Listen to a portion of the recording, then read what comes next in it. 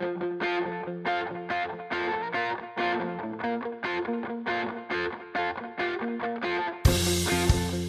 are listening to your new Puppies podcast, starting you and your dog off on the right paw.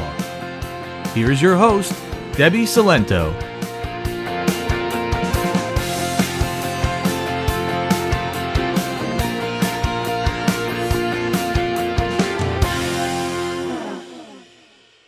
Hello and welcome. I'm Debbie, and you are listening to episode 17 of your new Puppies podcast. So today we're going to talk about some dog food myths that are out there. You know, one of the most important things that we can do for our dog is to give them some really great nutrition. It's also one of the things that we tend to overlook when we bring our new dog home because we have so many other things that we're worrying about. We have potty training and socialization and obedience training that we run to the food store, we pick up that puppy formula, we come home, and that's that. But just like us, our dog's nutrition can make a big difference in not only their health, but their behavior as well. So for today, we're going to talk about 5 different myths, you know, where they came from and what the truth is behind them, just to make you aware that this information's out there. Of course, especially when it comes to your pet's nutrition, I encourage you to do your own research and what is best for you and your dog.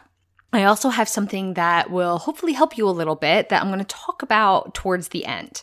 This is only going to pertain if you feed your dog kibble or canned food. If you're feeding your dog, you know, do it yourself, like fresh foods, cooking for your dog, or even raw, then these aren't going to apply to you. But if you're going that far, making that effort to cook for your dog, then you probably already know the truth and the myths that I'm going to talk about today. Okay, so let's jump right into myth number 1. You're going to find a food your dog likes and then stick with it. This actually isn't a great idea, and here's why. Of course, dog food companies want us to pick their dog food and then feed that to their dog for the rest of their life. They have a client for the next 15 years, probably, and then some, because once you get a new dog, you're probably going to buy the same foods if you never had a problem. So a big argument for sticking with your same food that I hear is dogs don't care about changing tastes and changing textures like we do, which is true. But just like us, they are going to benefit from getting different nutrients from different sources. So when I talk about changing up your dog's food, I don't just mean within the same brand, you know, get a chicken variety this week and a beef variety this week. I'm talking about changing brands because within the same brand, besides, you know, that main ingredient, that main protein, the rest of their formula tends to stay the same. So all those nutrients tends to stay the same. So save like the first 5 or 6 ingredients, the rest are going to be essentially the same type of formula. So all those little micronutrients that you're getting, the calcium, the zinc, that's going to be the same. And we want to switch that up a little bit. Not only get it from different sources, but no matter how high of a quality of food that you're getting, there's always going to be strengths and weaknesses to it. And if we are continually giving our dog variety and switching up the brands, then those weaknesses aren't going to be as significant as if we're feeding that, if this is the only food our dog is eating all the time. Now, a big resistance to this is if you have a dog with a sensitive stomach or allergies. So again, like this is just to let you know that this information is out there. You know, when it comes down to it, you know, you have to just make the decision that's best for you and your dog. So if you're worried about switching his food around, you know, a lot of dogs, it doesn't matter. They have strong digestive systems and switching up their foods isn't going to make a big difference. But if your dog's a little more sensitive, you know, you can just switch it slowly. I like to call it the quarter rule. So you start with 25% new food, 75% old food for a couple days, and then 50-50 for a couple days, and then 75% new food, 25% old food for a couple days. So it takes about a week, and you switch it over. Now, just be aware that puppies especially can have sensitive stomachs. And if you're having a whole lot of trouble and you just don't want to switch the food, or if you had a puppy who had a sensitive stomach, sometimes they can grow out of that. So like once they're full grown, once their system's kind of set, you might not have that same trouble. So what I like to do is I do a combination of commercial food and fresh food for my dogs. When I do the commercial food, I I switch it up every bag. I have, a few brands that I'm always researching new brands, and I switch it up every bag. So maybe my dogs get a new food every month or so. Doesn't have to be that often, but I do encourage you to switch things up. Okay, so moving right along to myth number 2. Dog food has a long shelf life. This one's a sort of, not really. Let me explain. The date that you see on the bag or the can is usually a year out. So that makes us think that this food lasts forever. I mean, it is a highly processed food, and that food does tend to last a long time.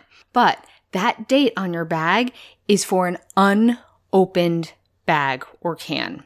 Once that bag's opened, you need to use it relatively quickly. Okay, so I have a stat for you. According to Steve Brown, author of Unlocking the Canine Ancestral Diet, the average bag of pet food is open for 39 days before it is completely used. Now, I know I used to be in this category before I learned this.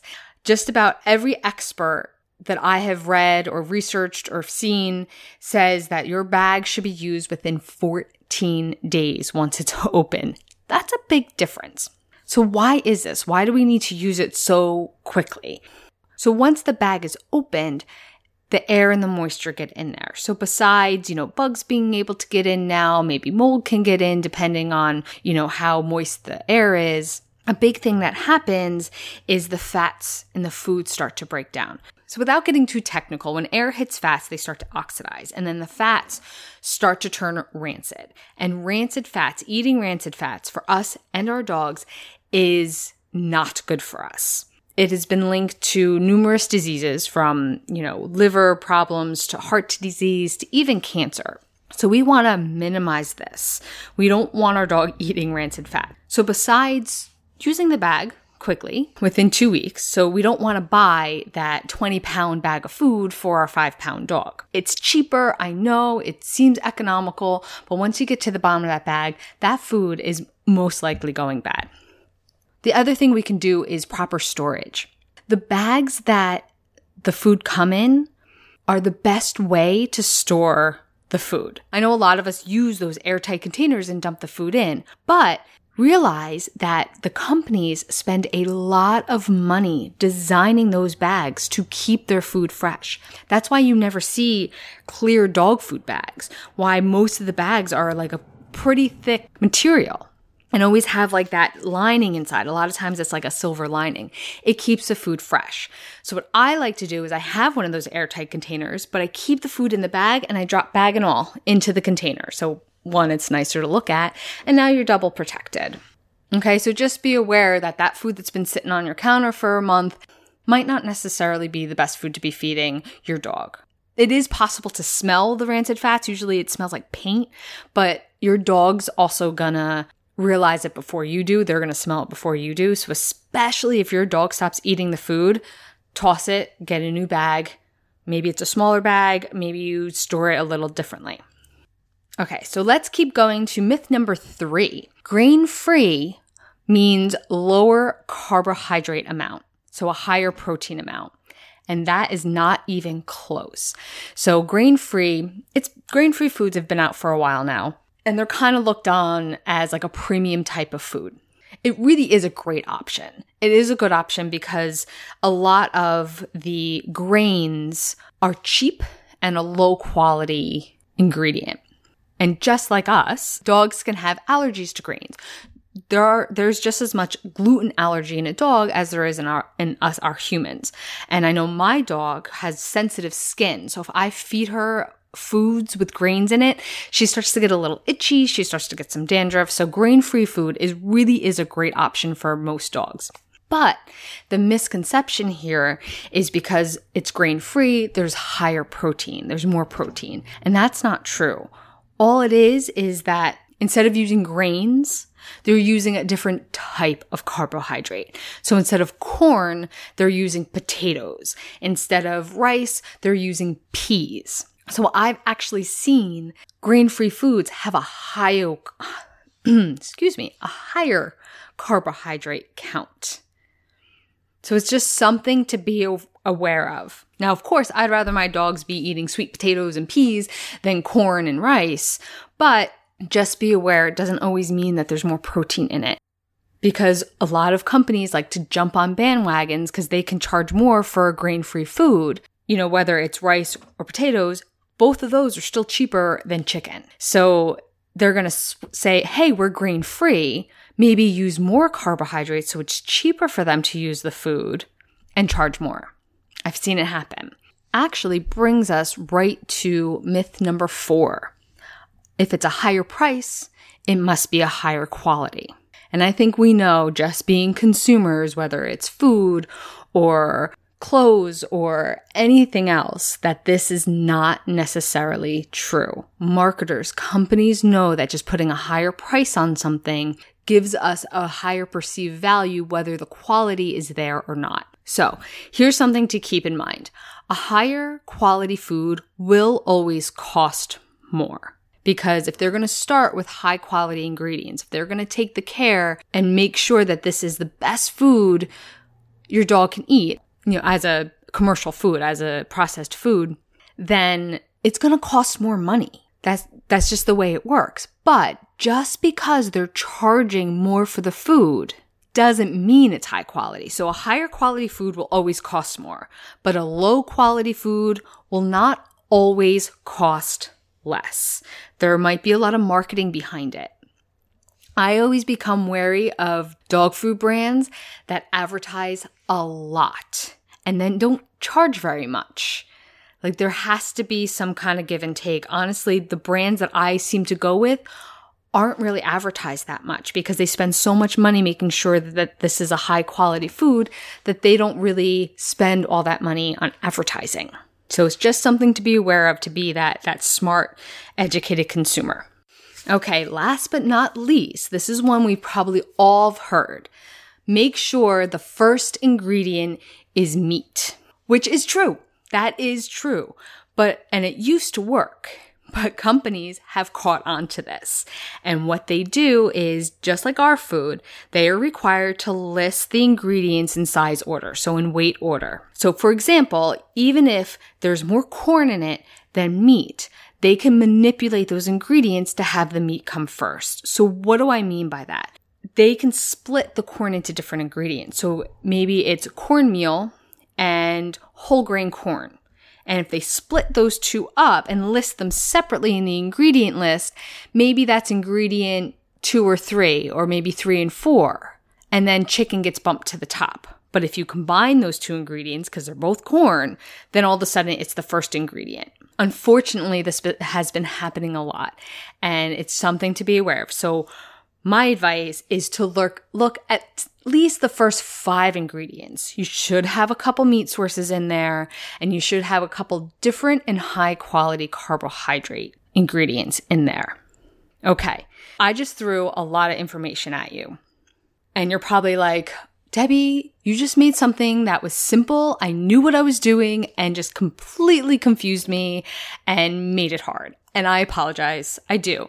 I have something that might help you out. So I'm in the process of creating a little 5-day video series that's going to teach you how to read a dog food label, whether it's a bag or a can. And it even will apply to cat food as well. And I know it sounds ridiculous that it has to be like a 5-day course, but unfortunately with the way marketing is, because there's so many dog food companies out there competing with each other, to really become that smart, educated consumer, that's what we're going to need. So I don't have it ready yet. At the time of this recording, I don't have it ready yet. I do have it ready soon. So what I have for you is a little preview. It's going to be a little video with just a snippet of the information that you're going to get. It's something to get you started. And then if you request the link to get to that video, it's just a 15-minute video, I'll put you on a waiting list so you'll get notified as soon as my video series is ready.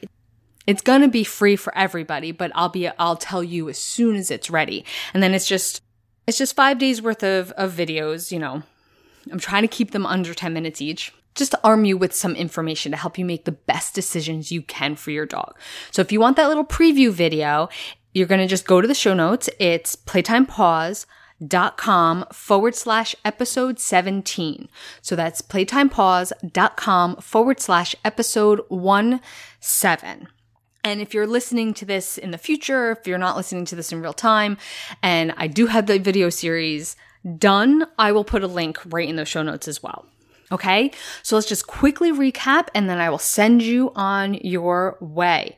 So we talked about 5 myths. The first one was the myth is find a food your dog likes and stick with it.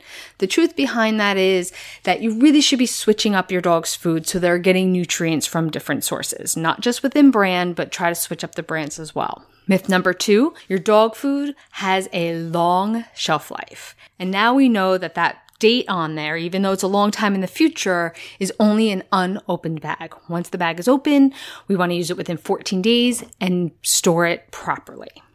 Myth number 3, grain-free means low carbohydrates, which is not true. It can have the same or more carbohydrates. It's just the type of carbs that are changed within the food. Myth number 4, if it's a higher price, it must be a higher quality food.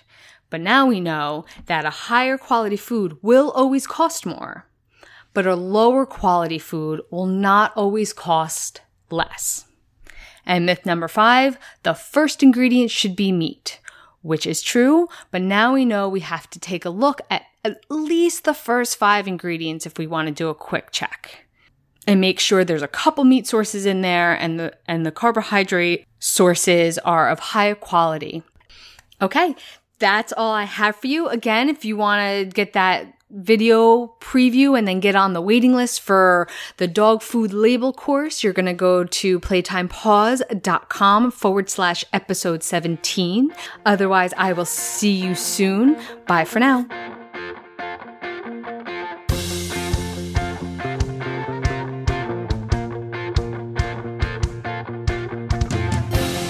Thank you for listening to your New Puppies podcast. Learn more about us at playtimepause.com.